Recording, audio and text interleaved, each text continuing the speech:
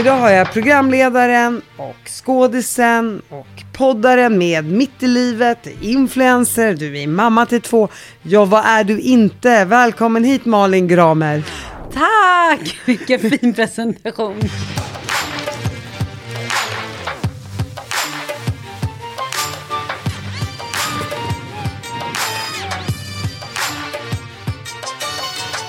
Hur mycket har du hunnit med i livet egentligen? Åh herregud, du vet, jag har ju också sålt hamburgare på hamburgerhak. Jag har ju också varit, men jag skojar. Nej men herregud. Ja men då börjar jag om då. Nej, sluta, det var roligast. Nej men är man 40 så har man ändå varit med om lite grann, tänker jag. Ja, Okej, jag är 42, jag ljög. Jag med, jag är också 40, vi är 78, gamla. jag visste att vi hade något gemensamt. Men berätta lite om dig själv, jag känner ju inte dig. Nej, gud vad sånt här är svårt. Nej men ja men de flesta känner ju mig via alltså som programledare tror jag. Och då är det ju väldigt många som pratar, jag menar som när jag kom hit så var det ju flera stycken här på ditt kontor som då nämnde Fråga Olle-dokumentären som har gått på kanal 5 och det är ju över 9 år sedan tror jag vi spelade in de avsnitten. Men de sänds ju hela tiden. Så ibland känns det som att folk känner mer igen mig från Fråga Olle än från till exempel Paradise Hotel som jag gjorde 7 säsonger. Eller Hemliga beundrare eller typ Världens bästa burgare. Eller, jag har också gjort barnprogram, Lattjo Lajban på TV4 i 4 år. Så att, och varför tror du att det är just från Fråga Olle folk känner igen det? Men jag tror dels... People are kind of kinky, you know. Nej, men dels så tror jag att det är ett väldigt uppskattat program. Där jag var kanske lite mer än en klassisk programledare. Alltså i Paradise Hotel, då är man ju mera hej och välkomna. Men i Fråga Olle är jag ju verkligen där. Och undersöker, tittar, känner, luktar, alltså så här... En del av det är ju tittarnas ögon på ett helt annat sätt. Vilket såklart gör att man får en... igenkänning eller liksom känner att, så här, att man kanske så här, ja, men tycker att det är spännande. Och sen du tar upp mer tid i rutan där än vad du då till exempel gör Paradise Hotel. Ja men precis, för då handlar det ju lite om mig och den personen jag besöker. Mer än att kanske det handlar om folket i huset i Paradise Hotel. Och sen så har det ju också gått extremt många säsonger. Alltså det går ju på repeat hela tiden. Så att, och varför gör ni inte nya program? Jag vet inte. Jag slutade... Alltså när jag gjorde min sista säsong där så behövde jag en paus. För då hade vi matat. Vi hade gjort så himla mycket. Och jag bara kände så här, men nu måste jag bara andas lite från just det här formatet. Och då kom det upp... Jag tror att det var då... Jo, men vet du vad? Då frågade TV4 mig om jag kunde göra en sommargrej för dem. Så här, sommarpärlor i Nyhetsmorgon. Och 5 var schysst och var så här, men självklart, det är okej. Du har inget uppdrag hos oss just nu, så det kan du faktiskt få göra. Och då gjorde jag det. Och i samma veva dök liksom 3:an upp och så här, hej, vi har det här, vad säger du? Och kom med med Paradise Hotel. Och då hade 5:an ingenting just då. Vilket gjorde att jag sen gick över till 3:an. Och därav så blev det inget mer med Fråga Olle. Och vad gör Olle idag? Ja, men jag har faktiskt inte pratat med honom på ganska länge. Men han är ändå så här, han har nog gått i pension. Eller han är ju pensionerad. Men han jobbar säkert lite med RFSU och lite sådana grejer. Kan jag tänka mig. Jag har svårt att tänka att han inte gör någonting. Men du skulle ju kunna ringa honom sådär. Kom igen, nu kör vi en ny säsong. Ja, kanske. Men det skulle jag nog. Alltså han är ju superhärlig. Det blev ingenting mellan dig och Olle? Nej, Olle hade ju fru. Nej, inte fru, men han hade sambo. Och hade jag någon då? Det vet jag inte. Jag hade nog någon kanske. Det kommer jag inte ihåg.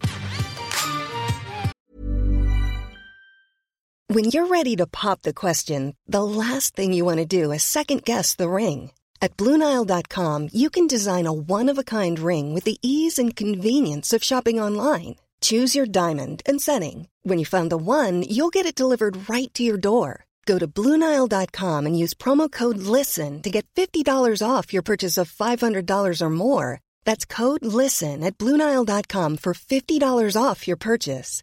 BlueNile.com, code LISTEN. Even on a budget, quality is non-negotiable. That's why Quince is the place to score high-end essentials at 50 to 80% less than similar brands. Get your hands on buttery soft cashmere sweaters from just $60, Italian leather jackets, and so much more.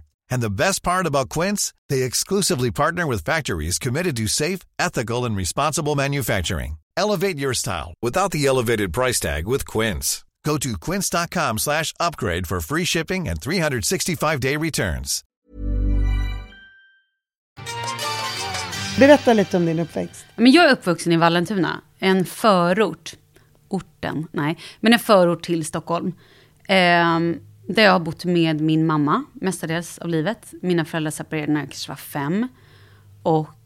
Men sen har jag liksom haft kontakt med min pappa så där, men jag bodde hos mamma. Alltså vet du, det här är så hemskt. För när jag tänker på min barndom så tycker jag att det var rätt deppigt. Jag kände inte riktigt att jag ville någonting mer. Jag ville ut därifrån på något sätt. Och sen... Jag förstår din känsla precis. Ja, men alltså så här, det var för litet. Ja, det var för litet och det liksom hände ingenting. Det var för långsamt. Jag är också lite så här. Jag vill att saker och ting ska hända. Jag pratar fort, jag är lite snabb i mina... Du vill uppleva, du vill upptäcka, du vill framåt. Ja, men absolut. Men jag gick i alla fall... Jag menar, herregud. Det är klart att inte allt var deppigt. Men jag åkte konståkning, jag dansade. Jag red en period. Har du syskon? Nej, jag har 2 stycken. Min pappa då träffade en ny tjej och hon har 2 söner. Så att jag har egentligen aldrig bott med dem. Men det är ju så mycket syskon som... Eller det är ju mer syskon än vad jag som har haft. Bra relation i alla fall. Ja, absolut. Gud ja. Och har du en bra relation till din pappa idag? Min pappa dog för 10 år sedan. Så när min äldsta son var precis fyllt 1. Ja, nu är det precis 10 år sedan egentligen häromdagen. Så... Ja, det var lite rörigt år. För då hade också jag och Charlies pappa... Vi hade ganska nyligen separerat. Så det var ett tufft år. Men tillbaka till uppväxten några. Nej, men jag spelade också lite teater och var nog lite så här klassens clown. Du vet, pratar, fick sitta bakom skärmen för att jag aldrig var tyst och lite så här fladdrig liksom. Och sen så flyttade jag faktiskt utomlands direkt efter gymnasiet. Då drog jag en kompis till Miami och var barnflickor där i ett år. Och hur bara gick så här, det då? Ja men bra. Hos Parnevik? Ja, precis. Hos Parnevik. Nej, men... och så några andra. Och sen så... När vi flyttade hem, då var jag bara så här, men nu måste jag flytta hemifrån. Nu måste jag bara göra någonting av mitt liv, liksom. Ja. Och USA lockade inte dig att stanna kvar där stora amerikanska? Vet du, min mormor flyttade till USA när min mamma var typ 9. Lämnade kvar sina 2 flickor hemma i Sverige. Flyttade till USA. Så att det har nog alltid varit så här min dröm på något sätt. För att det är så jag är uppvuxen. Att liksom, mamma och min moster flyttade till USA när de har gått ut skolan. Mamma flyttade sen tillbaka till Sverige. Och min moster blev kvar. Och då har jag nog alltid haft en så här lite halvromantisk dröm om att ja, men det är kanske där jag ska bo. Men sen efter jag hade då varit au pair och man märker så här, hela liksom... Ja, men deras system är ju inte som Sverige. Alltså, men hela healthcare och allt det här, det är ju en helt annan grej. Har du inte supermycket pengar, har du inte liksom... men bara att du kan inte ta dig från punkt A till punkt B om du inte har bil, om du inte har det och det. Det är inte som Sverige på många sätt och vis. Får du barn och vill vara mammaledig, funkar absolut inte som det gör i Sverige. Mycket sådana grejer. Och jag vet inte, jag har fortfarande en dröm. Gud vad jag pratar på. Nej, jag lyssnar. Jag har fortfarande en dröm om att så här, jag och min man kanske typ drar till USA om några år när barnen är större och kör ett utbytesår. Eller någonting typ sånt. Miami, LA. Ja, men kanske något lite, typ sånt. Lite sol och värme. Nej, men så här, kanske LA. Han jobbar, jag jobbar väl också lite grann. Men så här, han jobbar i musik så att det är väl jättebra om han åker dit. Och barnen kanske kör någon så här skola, college, inte vet jag, ett år. Får lära sig lite språk, får lära sig nya kulturer, träffa andra människor. Men jag vet inte om jag skulle bo där liksom for life. Nej, jag förstår det. Det är som du säger också. Jag tror många har svårt att förstå den stora skillnaden. Nej, men alltså både så här pensioner, allting hela, alltså det är ju uppbyggt på ett helt annat sätt. Ja, absolut. Och det är rätt festligt då med Alexander Bard kontroversiella uttalanden. Att prata så illa om de mörkhyade i USA och verkligen inte förstå systemet i USA och hur förtryckta den mörka populationen är och uttrycka sig på sånt jävla klumpigt sätt det får man ju undra om hans intelligens. Och dessutom gå ut och kalla sin kollega för hora. Alltså Förlåt, vem gjorde det? Gjorde Alexander Bard det? Har jag missat det? Vem var hora? Det gjorde han igår om Bianca Ingrosso. Nej men alltså vänta, förlåt, det här är så...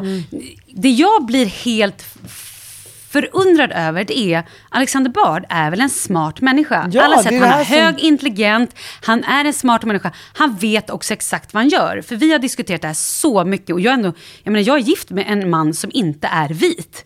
Och så här, mina vänner är liksom inte heller alla vita. Alltså så här, vi är en mixfamilj, vi är liksom en mixkompisgäng. Man är världsmedborgare. Ja, men exakt. Och när han då kommer och säger en sån här grej, så blir jag...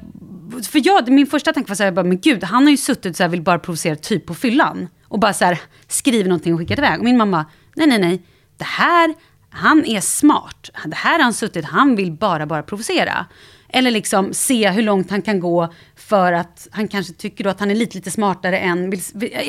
Och det här jag inte får ihop, jag blir så jävla perplex. Hur kan man ens... Jag förstår inte. Nej, och hur kan man säga en sån sak om Bianca när de dels är kollegor? För att hon sa att hon då skulle sluta om han skulle vara kvar i Talang. Ja, och säger väl alla sunda människor. Ja, men nummer ett så här, du får inte vara så här. Fyran som har jobbat med en antirasismkampanj i snart 30 år kan väl inte under några omständigheter ha kvar dig. Alltså så här, jag kan säga så här, helt ärligt talat, många människor har fördomar, jag har fördomar, det kan hoppa grodor i min mun också ibland. Men att ta det så grovt och så långt när det inte ens är förankrat i en verklighetsbild. Verklighetsbilden ser ut så att de mörkhyade i USA är fortfarande utsatta för diskriminering, lägre löner, bor i getton, många av dem, är uppvuxna under mycket, mycket sämre förhållanden. Det är svårare att ta sig ur ett problematiskt liv när det enda du har fått uppleva i ditt liv är skit. Alltså det handlar ju inte om hudfärg. Det är det man måste fatta. Det handlar om fattig och rik. Hur kan en människa med så högt IQ, som också är väldigt privilegierad, fara med sån osanning? Jag kan inte fatta det. Och jag är inte den personen som egentligen hoppar på andra människor för sina åsikter. För jag är mycket så här, ja, men om du får stå för det där, jag tycker så här. Jag tycker ibland i Sverige att allt ska vara så jäkla PK. Jag tycker att man kan få vädra och säga vad man tycker och tänker, och att det kan komma upp till en diskussion för att också lätta på fördomarna. Men det här, han är så... Nej, men det här är ju sanningen. Bara, tror jag, för att provocera. Men varför? Men det är det jag inte heller förstår. Det är ju inte ens intelligent sätt. Nej, men det är det jag inte förstår. Jag förstår inte vad han vill uppnå med det här. Jag fattar inte. Men jag tycker att han har ju varit ute och liksom på jävligt djupt vatten redan med liksom hela MeToo-delen. Och jag fattade inte att han fick vara kvar då. Jag gjorde inte det. Så att det här var ju inte... Jag vill inte säga konstigt, för det är så jävla beyond konstigt. Men jag förstår inte vad han vill uppnå. Jag tror att han får... Det här är min personliga åsikt, på tal om fördomar. Men min personliga åsikt är att han får näring av destruktivitet. Ja, så kan det absolut vara. Han har så jävla mycket issues själv. Han är en smart och intelligent person. Men han besitter så mycket skit själv. Så att det är ungefär som vissa sitter och skär sig i handleden. Så måste Alexander Bard komma med såna här kommentarer. För att det rör om i grytan och det skapar ilska hos människor. Förstår du? Ja, absolut. Jag tror han går lite grann igång på det som är lite negativt och destruktivt. Men samtidigt så blir det för destruktivt och han fuckar upp för sig själv. Precis som med Paolo Roberto egentligen. Ja, fast de gör det på olika sätt. Så det, hela den här grejen att han faktiskt då någonstans kanske visste, det lät ju så när han uttalade sig om att tjejen inte var där av egen vilja. Och då blir det ju en helt annan sak. Då pratar vi människohandel och då det blir ju också en helt annan nivå. Men Paolo Roberto tror jag inte fattar ens varför han gick och satte sig. Men han fick en chock. Alltså så här, det här var inte första gången han köpte sex, det förstår man ju. Och för att då skydda sig själv, sina barn, sin familj, sitt varumärke, så tänker han så här, nu jävla går jag ut. Och bara det att han så här pratar ut i sociala medier på natten. Imorgon ska ni få höra min version. Bara, nej, du håller käften, du säger ingenting. Lägg locket på, säg ingenting. Och sen så på morgonen så går han ut i nationell tv, säger grejer som bara blir plumpare. Inte genomtänkt för 5 öre, som gör att, så, vänta, du kan åka liksom i fängelse för så mycket saker som du nog inte ens planerade innan för att han försökte rentvå sig. Och sen står han dagen efter med tummen upp och så här, nu börjar vi på ny kula. Men nej, det är återigen inga sociala medier, lägg av, sluta och håll på. Nej, det här är ju människor... där kulorna du skulle ha klippt av typ. Ja, men alltså det här är ju en person som, lite kanske som Alexander Bard, de agerar innan de ens har, utan bara så här, nu gör jag någonting. Men Alexander Bard har nog gjort ett medvetet val. Han har nog inte agerat i liksom någon form av, alltså, vad heter det när man är... Affekt, precis, som då Paolo Roberto har gjort. För det tror jag bara är så här panik, jag bara ska göra. Fast så gör han ju när han kallar Bianca Ingrosso för hora. Ja, men det är ju så jävla bisarrt. Vad har hänt efter den grejen? Jo, men då har han gått ut och förklarat att han menar på att så här, men vi har alla horat oss för att få jobb, eller man garvar för att tjäna pengar. Han försökte få det som att så här, alla människor inom service. Missade han hela MeToo då också, eller? Jo, men det är det jag menar. Det finns ju någonting destruktivt. Han bara, men jag har ju sålt sex på riktigt. Det är klart, det finns ju massa grejer där som sitter i honom sen han var yngre också. Men om han har sålt sex på riktigt, då ska han väl inte kalla Bianca för... Nej, men det var där jag tyckte. För skulle han bara hållit sig till att man, men vad fasen, jag fick ju hora mig för den där chefen för att vi skulle sälja in de där plattorna där. Ja. Jaha, okej, det är också en form av hora sig. Hade det hållit sig där, men han då till och med går ut och säger att han har sålt sex på riktigt och kallar henne för hora. Alltså, nej, det där är faktiskt oacceptabelt. Det är har Bianca svarat på det här? Jag har ju missat. Nej, hon har här. Varit klok nog och liksom lägga... Hon körde ingen Paolo. Nej, det var ju bra. Men åter till dig här då. Din pappa, du växte inte upp med pappa. Hur var det att växa upp som ensam tjej med din mamma? Kunde du sakna fadersbilden i din uppväxt? Först, alltså direkt när de separerade, då bodde jag där typ så här varannan helg eller varannan vecka eller vad det nu var. Men sen då när han flyttade ihop med sin nuvarande, med sin fru, hur man nu uttrycker sig, så hade jag liksom i rum där. Men då var väl jag kanske i alla fall, vad kan jag ha varit? Ja, men jag var tonåring. Och när du var där då, var du där under dagen och sen var du tvungen att åka hem för du kunde inte bo någonstans? Ja, men lite grann. Jag åkte då, när jag var liksom tonåring, då var det mer att jag åkte dit och så här, ja, men typ käkade middag eller hängde.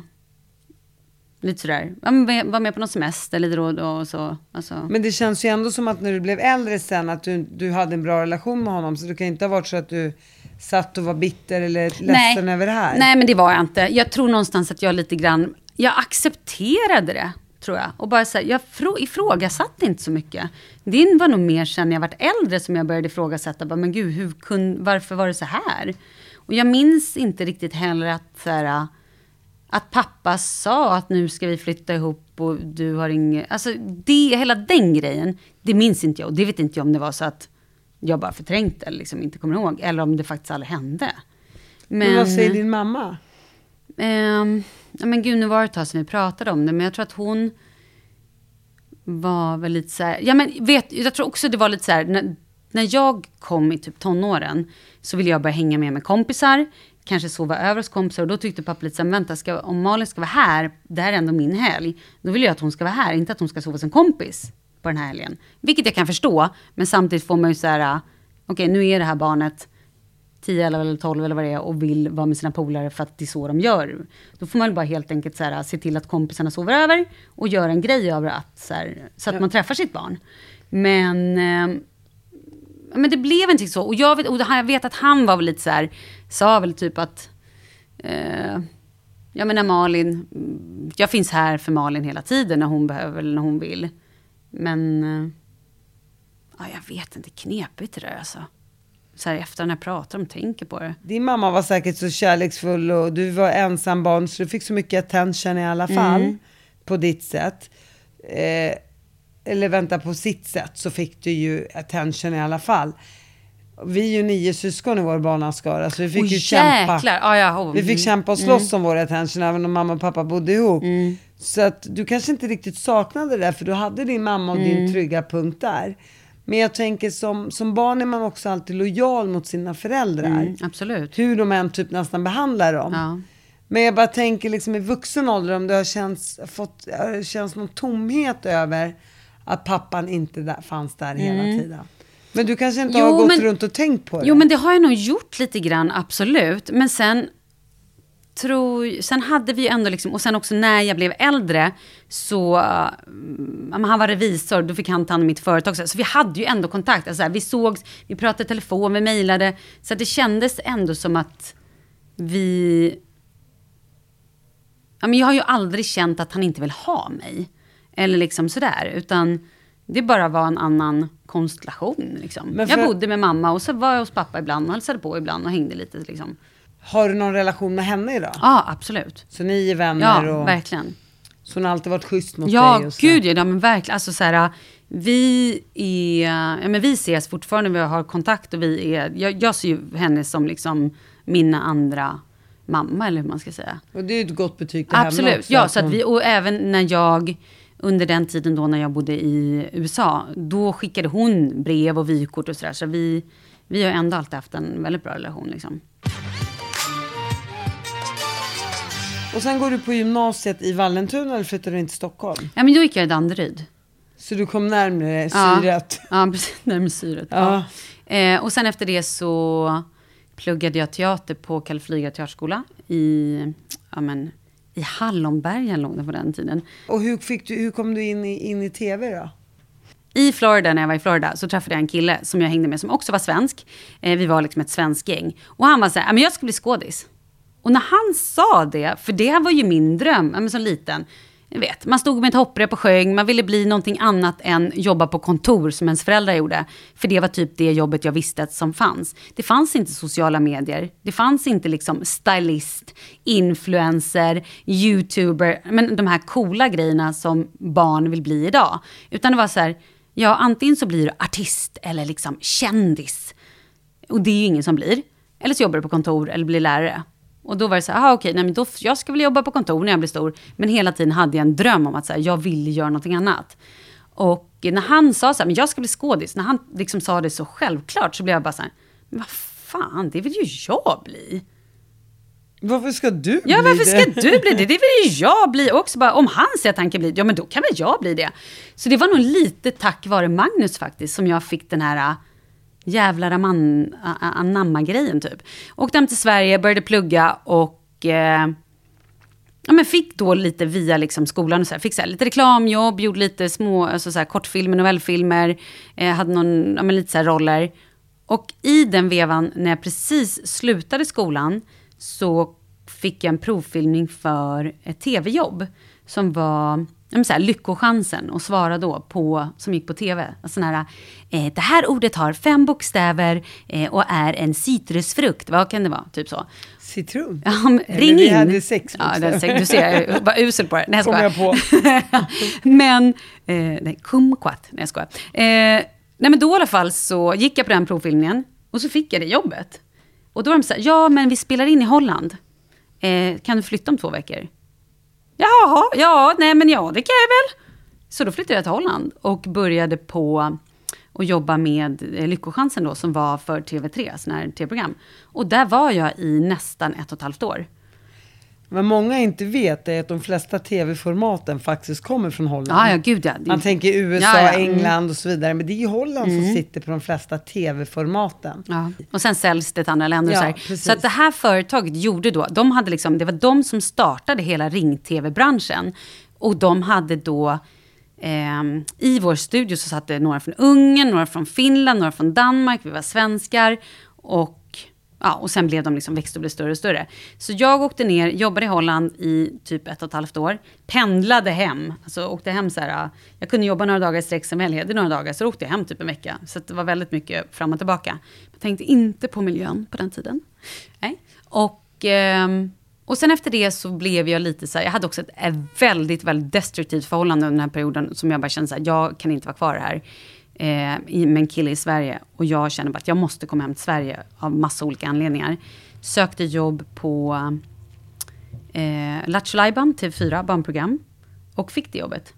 Och hur länge hade du varit i Holland då? 2-3 år? Ja, men då hade jag nog varit 1,5 år i Holland. Och sen flyttade jag hem till Sverige och började jobba med Lattjo Lajban. Och så var jag där i typ 4 år, lite mer kanske. Och hur var det att köra barnprogram? Svinkul! Och det var också en dröm som jag hade haft sen kall flygare. Så det var magiskt. Att så här, dels få upptäcka saker och åka iväg och göra massa roliga inslag. Men fan, hur funkar en svävare? Ja, inte vet jag, vi åker och kollar. Hur är det egentligen på chokladfabrik? I don't know, men vi åker och kollar. Eller vattenledningscentral. Ja, men du vet, det var väldigt kul. Och sen också fick vi ha sketcher och liksom vara lite pajas, sitta med peruker. Och var det någon som skrev manus till allt det här? Nej, men typ vi. Alltså, vi var ju en superliten redaktion, så att där gjorde vi ju typ allting. Det var ju så här, det var jag, Tobbe Trollkarl, sen kom Moje in. Och så hade vi typ en redaktör liksom. Eller, och när var det här? Var du då 24-25 år? Ja, typ. Och nu är du ju 42, så att jag bara försöker tänka i tiden. Ja. Och sen efter det? Ja, men efter det så... Då var du slut med din pojkvän? Ja, men då var det slut. Det tog slut när jag kom till Sverige. Det var sopigt och rörigt och allting, men det tog slut. Sen i alla fall så träffade jag då Charlies pappa. Och vi var ihop i 5 år. Sen så sa jag upp mig. Dels från Lattjo Lajban, för att jag var så här, nej men nu vill jag resa, jag vill göra något, jag måste komma vidare. Och sen också så ville vi då skaffa barn. Då gjorde vi en rundresa och bara var ute liksom och sen tog det slut? Typ led loppan. Ja, och sen blev jag gravid och sen tog det typ slut.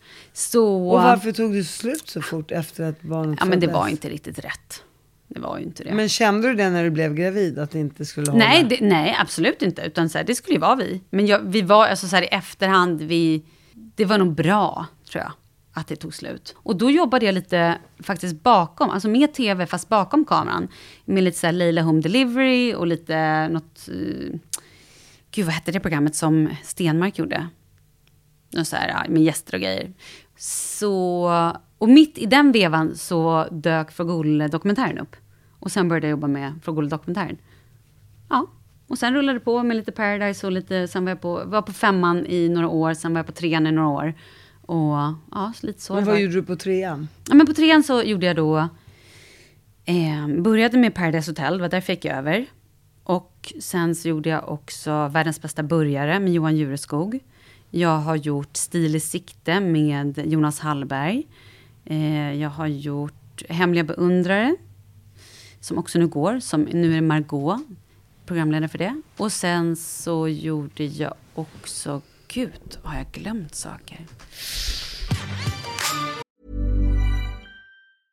I'm Sandra, and I'm just the professional your small business was looking for. But you didn't hire me because you didn't use LinkedIn Jobs. LinkedIn has professionals you can't find anywhere else, including those who aren't actively looking for a new job, but might be open to the perfect role, like me. In a given month, over 70% of LinkedIn users don't visit other leading job sites. So if you're not looking on LinkedIn, you'll miss out on great candidates like Sandra. Start hiring professionals like a professional. Post your free job on linkedin.com/people today. Hey, Dave. Yeah, Randy. Since we founded Bombas, we've always said our socks, underwear, and T-shirts are super soft. Any new ideas? Maybe sublimely soft. Or disgustingly cozy. Wait, what? I got it. Bombas. Absurdly comfortable essentials for yourself and for those facing homelessness. Because one purchased equals one donated. Wow, did we just write an ad? Yes. Bombas. Big comfort for everyone. Go to bombas.com/ACAST and use code ACAST for 20% off your first purchase. Du jobbade ju med Paradise Hotel i några års tid. Hur är det? Jag tänker så här, mycket sex och mycket drama och mycket killar och tjejer. Du har själv aldrig liksom kärat ner i någon av killarna där? Eller man får så här feeling när man är i ett varmt land och man är fast på en ö i flera veckor. Alltså den är ju inte konstig om man hamnar där. Nej, men jag fattar vad jag menar. Men grejen är så här, de som är med i programmet, de är i ett hus på ett ställe. Alla vi som jobbar, alltså det är typ 70 pers i produktionen. Vi bor ju på ett annat ställe. Det är så ni som ligger. Nej, men det är ju värre. Där är det ju värre. Det är ju liksom...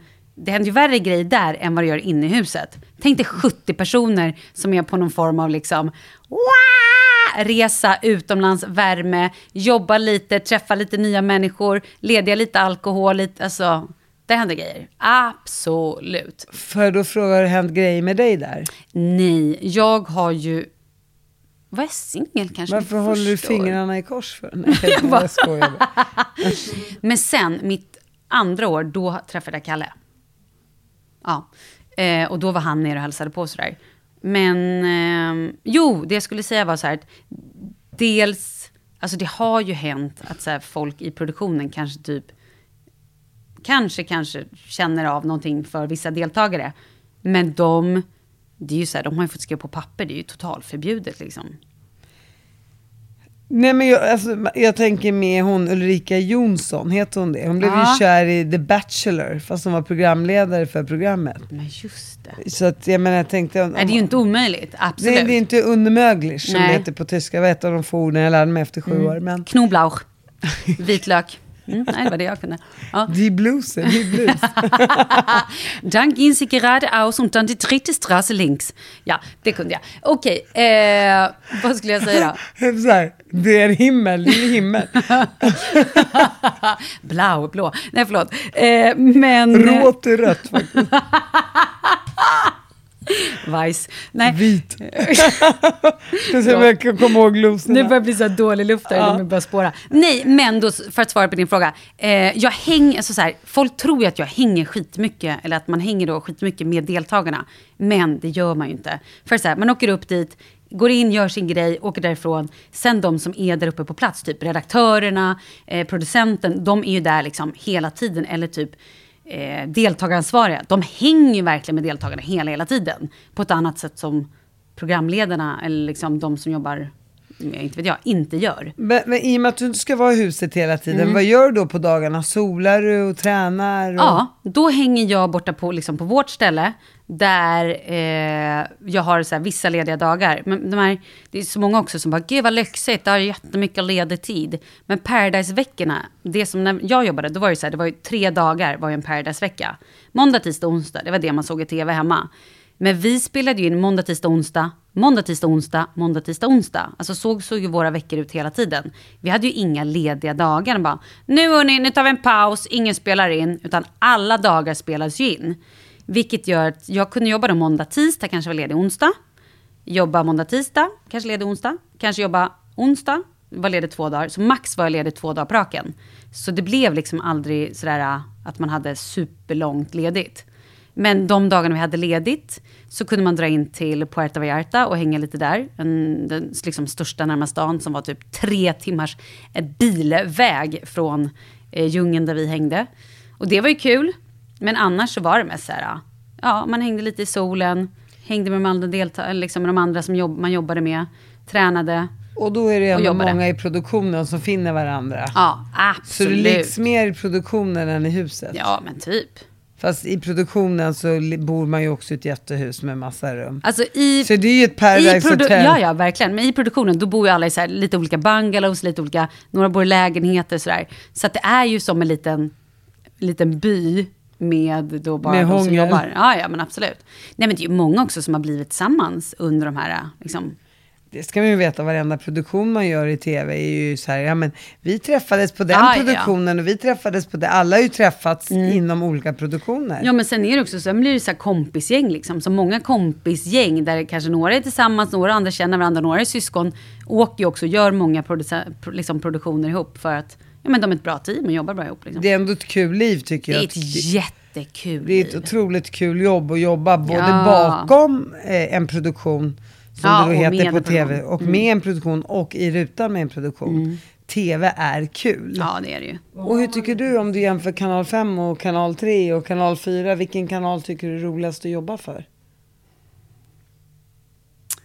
Ja, jag har nog tyckt att jag har haft väldigt bra människor på alla kanalerna som kontaktpersoner, liksom som närmsta chef om man ska säga.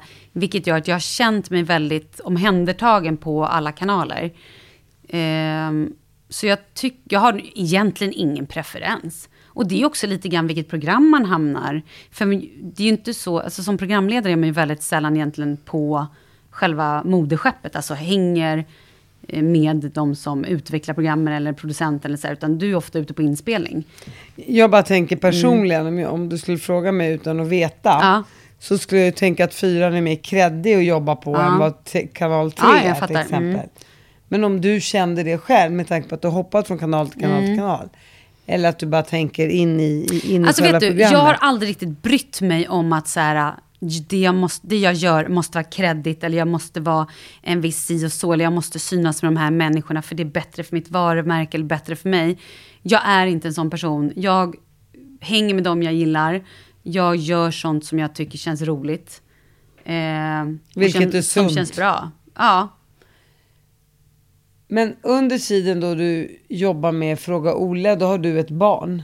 Ja, jag får ju alltså Charlie då, och då är jag ensamstående och får Charlie, och så jobbar Och det här är runt 2010 nu. Exakt, 10 år han är sedan född 2009. Så att jag tror att typ 2011 eller någonting sånt, då tror jag att jag började med Fråga Olle-dokumentären. Och då var det ju ganska mycket resa. Så att vi var ju utomlands, alltså vi var runt om i Sverige och var utomlands ganska mycket. Och då sa jag redan tidigt att så här ser upplägget ut. Jag har mitt barn, det är det absolut viktigaste för mig. Och då hade inte jag heller Charlie, tror jag, varannan vecka, utan han var mestadels hos mig. Så jag var så här, de här dagarna kan jag resa, de här dagarna är jag i Stockholm. Och så här ser det ut liksom. Så det var ganska mycket pusslande, vilket gjorde att det blev sjukt intensivt de dagarna som jag inte hade honom. För då jobbade vi i stort sett dygnet runt för att få ihop det liksom. Har han en bra relation till sin pappa idag? Ja, de är jättebra. Du går ju vidare, du jobbar med Fråga Olle, sen börjar du köra Paradise Hotel på 3. Och sen träffar du en ny man i ditt liv. Ja. Ja, och vad heter han? Vem är mannen? Ja, men då, jag träffar ju då Karl, eller Kalle, 2014. Så du var ändå singel där några år? Ja, eller? Absolut. Ja, men jag dejtade en kille också i typ något år där innan. Men jag var ganska mycket singel. Jag tror inte att jag var riktigt redo. Jag var nog lite för... men behövde stå på egna ben. Behövde visa att jag kunde klara mig själv och liksom... Sådär.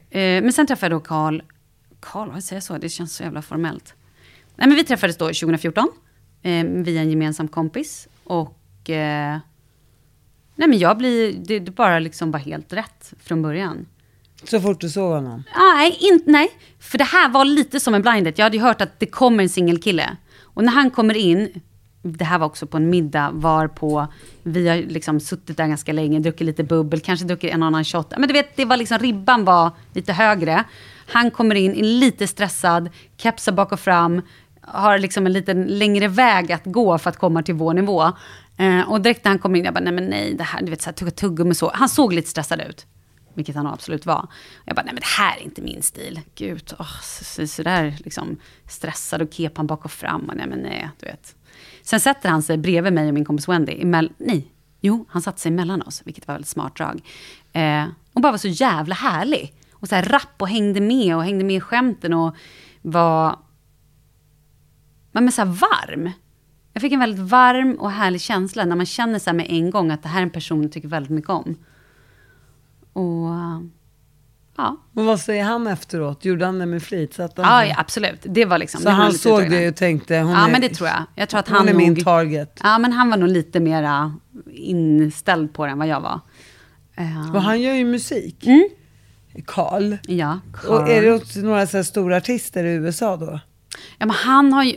Fan, jag är så jävla dålig på... Jag skäms varje gång. Han har ju varit liksom en av Sveriges främsta producenter. Jag har gjort One Direction, hela deras första plattor. Jobbat med Madonna, han har jobbat med alla stora artister. Jag vågar typ inte sitta och säga för att jag skäms att jag inte kan bättre. Alla typ musiknördar blir galna på mig för att jag inte liksom... Fast det är lite härligt också att man inte är superbrydd, tänker jag.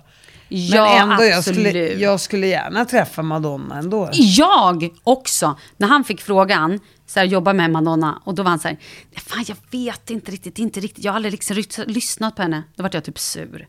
Jag bara, hörru du. Om Madonna frågar om vi ska jobba ihop, då för fan svarar man ja. För min skull.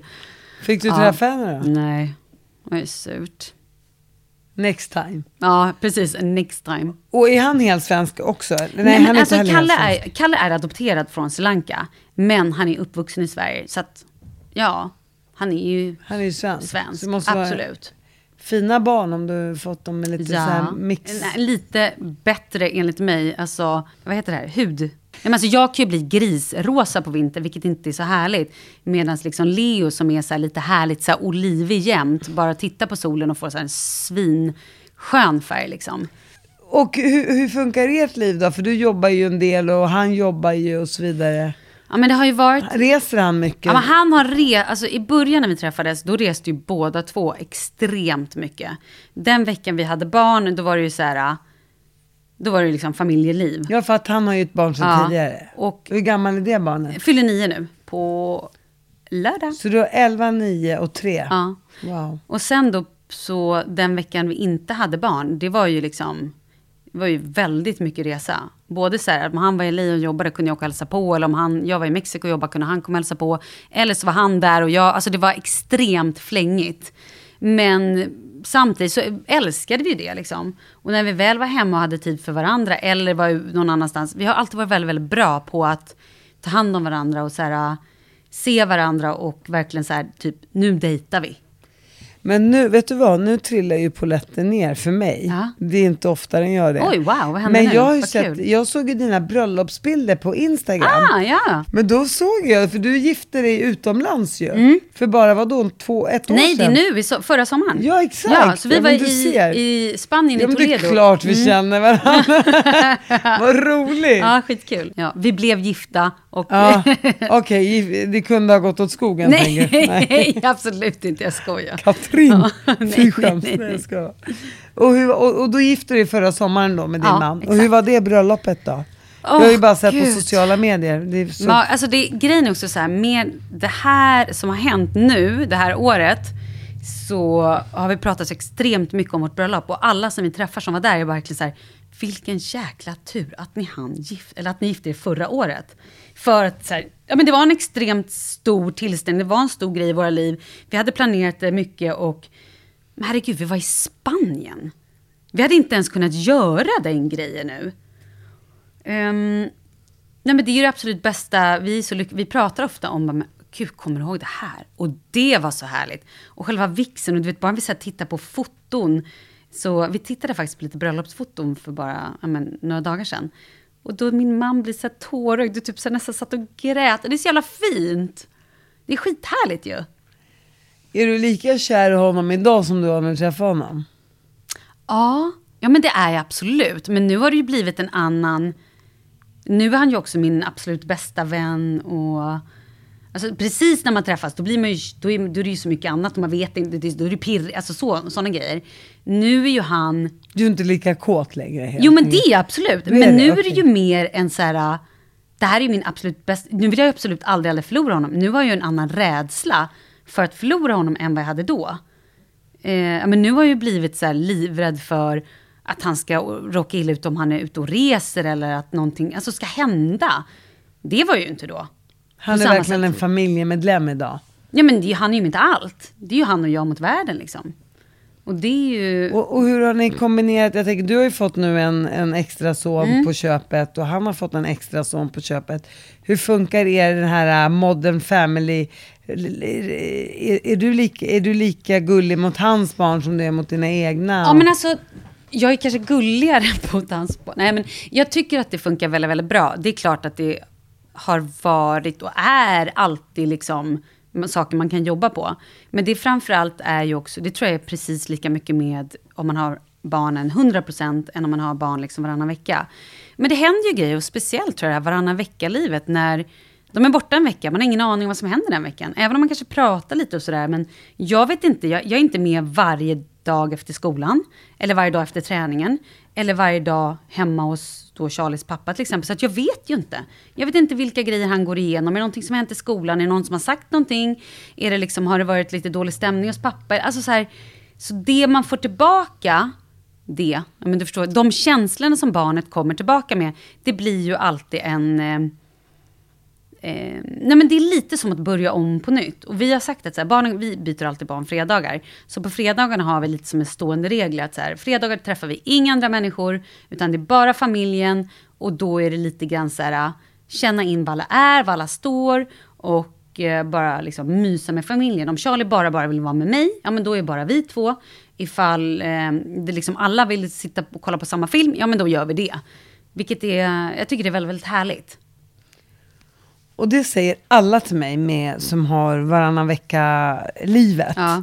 Att just att när barnet har varit borta hos den ena föräldern, då är liksom, det här är bara ett exempel, då kommer det tillbaka utan rutiner, det kommer tillbaka med grejer som man själv, och då tar det några dagar innan man fått in sina egna rutiner. Och när man väl har fått in dem, ja då ska man byta, då ska barnet tillbaka till den andra föräldern. Att det är det som är lite jobbigt med just skilsmässa. Ja, jag tycker att det är skitjobbigt. Jag tycker också att det känns som att vi... alltså just allt blir så mycket mer intensivt. För att man måste vara på lite extra om läsningen, vara på lite extra om allting. Försöka ha så himla kul. Alltså det känns... Jag hade bara velat att det skulle liksom flyta på mer. Som jag tycker att det kanske gör om man har semester och Charlie kanske är hos oss 2 veckor på sträck. Eller liksom när han har varit med Mexiko, när vi verkligen är med varandra under en lång period. Det är ju drömmen. Men nu ser ju tyvärr inte livet ut så. Och då får man ju bara göra det absolut bästa av det. Så egentligen borde man ha 2 veckors perioder då? Kan man säga. Men jag vet inte det heller. För jag vet inte om det hade varit bästa. Jag tror att det hade varit superjobbigt för honom. Att vara liksom, men även för mig. Men nu försöker jag ju hela tiden se till barnets bästa. Alltså, jag klarar mig, jag är ju vuxen.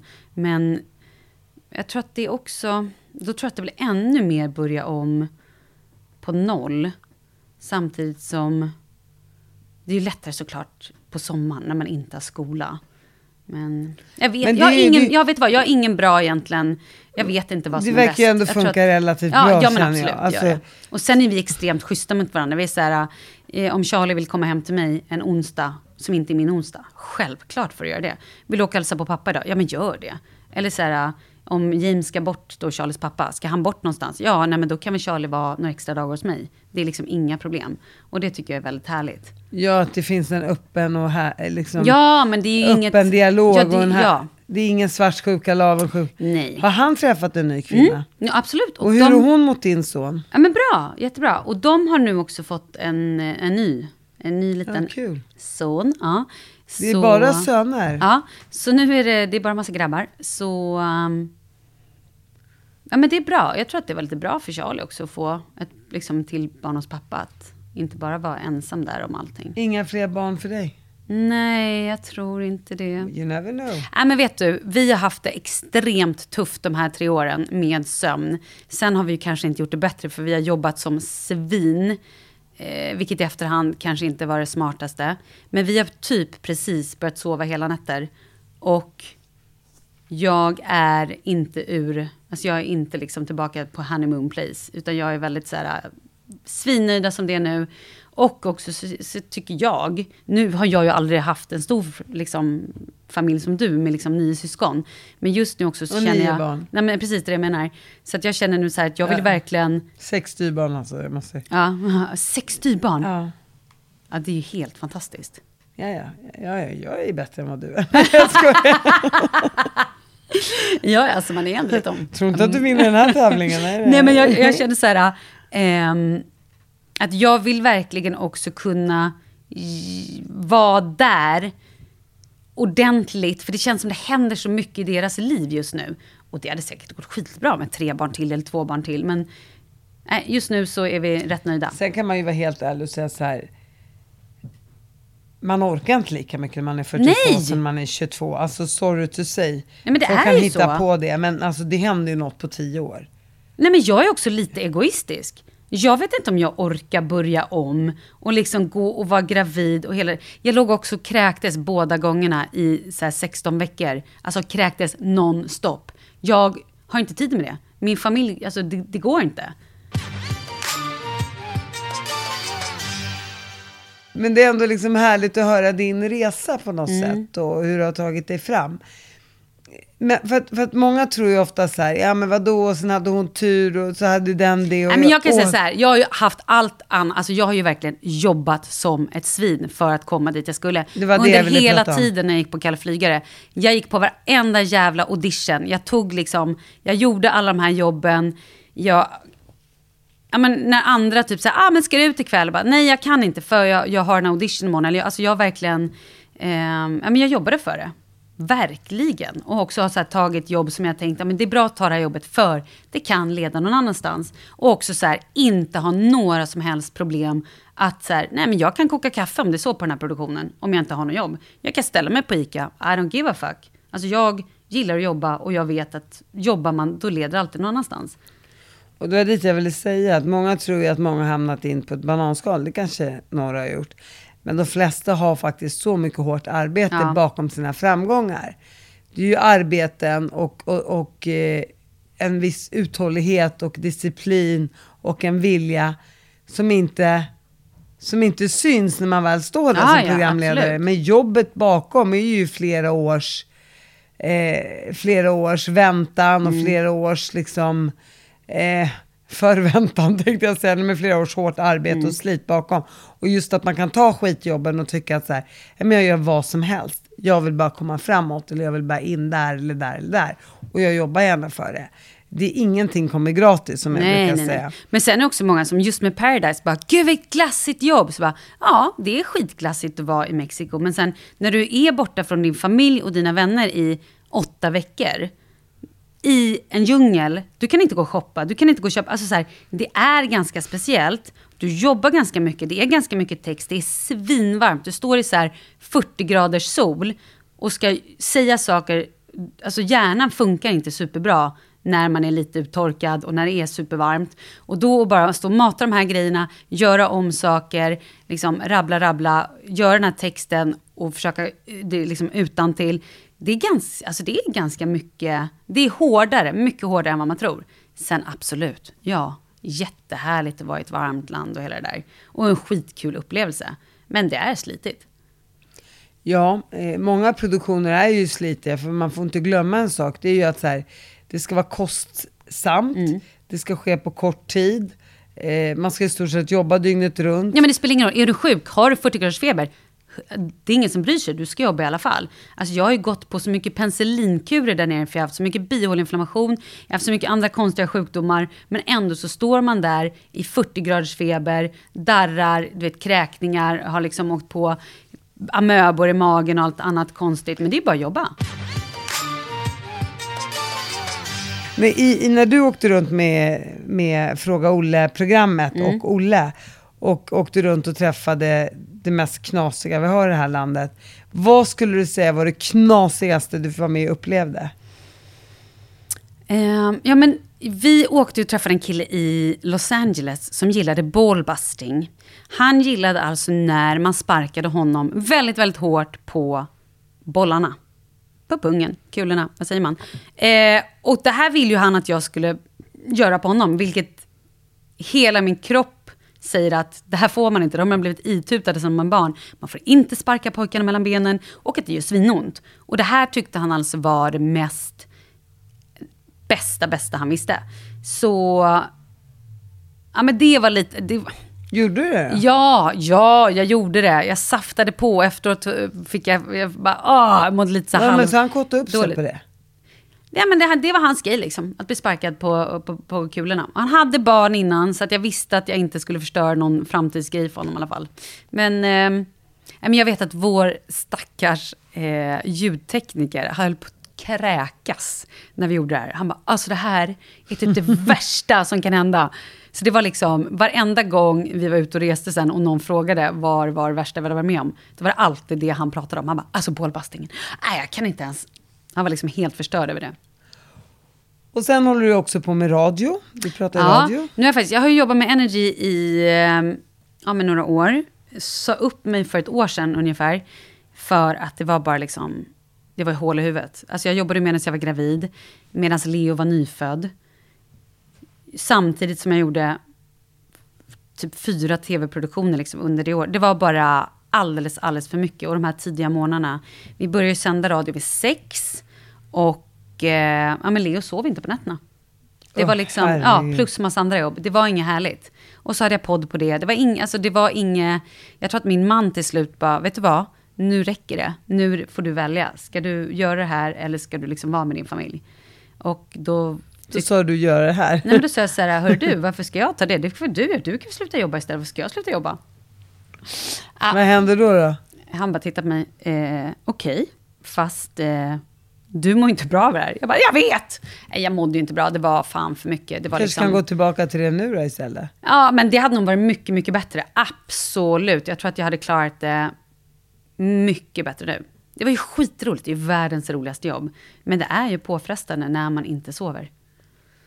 Det är fruktansvärt, det är ju tortyr. Ja, absolut. Det är så de håller fångarna torterade i fängelser. Genom att väcka dem en gång i timmen på nätterna. Och sen har du ju en podd, där måste vi prata om, som heter Mitt i livet. Ja, precis. Och den har du med din väninna Jessica. Ja, Jessica Lasses. Men det är skitkul. Vi har poddat, för jag hade ju den tidigare med Katrin Zytomierska. Och vi höll på i 3 år. Så från att vi var gravida började vi. Pratade liksom allting som var med graviditeten och sen kom våra bebisar och allting. Och sen så, Katrin har ju så extremt mycket liksom olika grejer hon gör och sådär. Så att vid årsskiftet, ja men precis, clean eating och nu håller hon på en bikinis och kläder. Ja men du vet, det är så mycket i hennes liv. Så vid årsskiftet var hon bara så här, jag hinner inte det här längre. Vilket var skittråkigt. Och då så hoppade Jessica in och bara, men då bara kör vi, provar liksom. Och jag och Jessica hade haft en dröm om att vi skulle podda i flera år. Men aldrig riktigt fått till det. Så jag bara, men där är väl toppen, då kör vi. Och det går jättebra, det är skitkul. Verkligen, det är så roligt. Det är också väldigt kul eftersom vi känner varandra så väl. Att man kan sätta dit varandra och man kan också dra upp roliga stories. Som kanske den andra inte minns eller som den andra kanske helst vill glömma. Och och sen också bor ju hon i Spanien, vilket gör att det blir... Ja, det är ju aslyxigt för mig. Att vi får liksom måste prata varje vecka och catch up liksom. Och vad handlar podden om? Ja, men det är ju egentligen precis, ja men det är mitt i livet. Det är där vi är idag. Vi pratar om aktuella grejer. Vi pratar om saker som har hänt i våra liv. Vi pratar om gamla grejer. Vi pratar mycket, alltså det är, jag skulle säga att det är en så här feel-good-podd med väldigt mycket igenkänning. Och vad är det mer? Ja men det är väl typ det. Livet. På ett väldigt humoristiskt och bjussigt sätt, absolut. Jag tackar livet för att du kom. Ja, jag tackar dig och livet för att jag fick komma. Varsågod.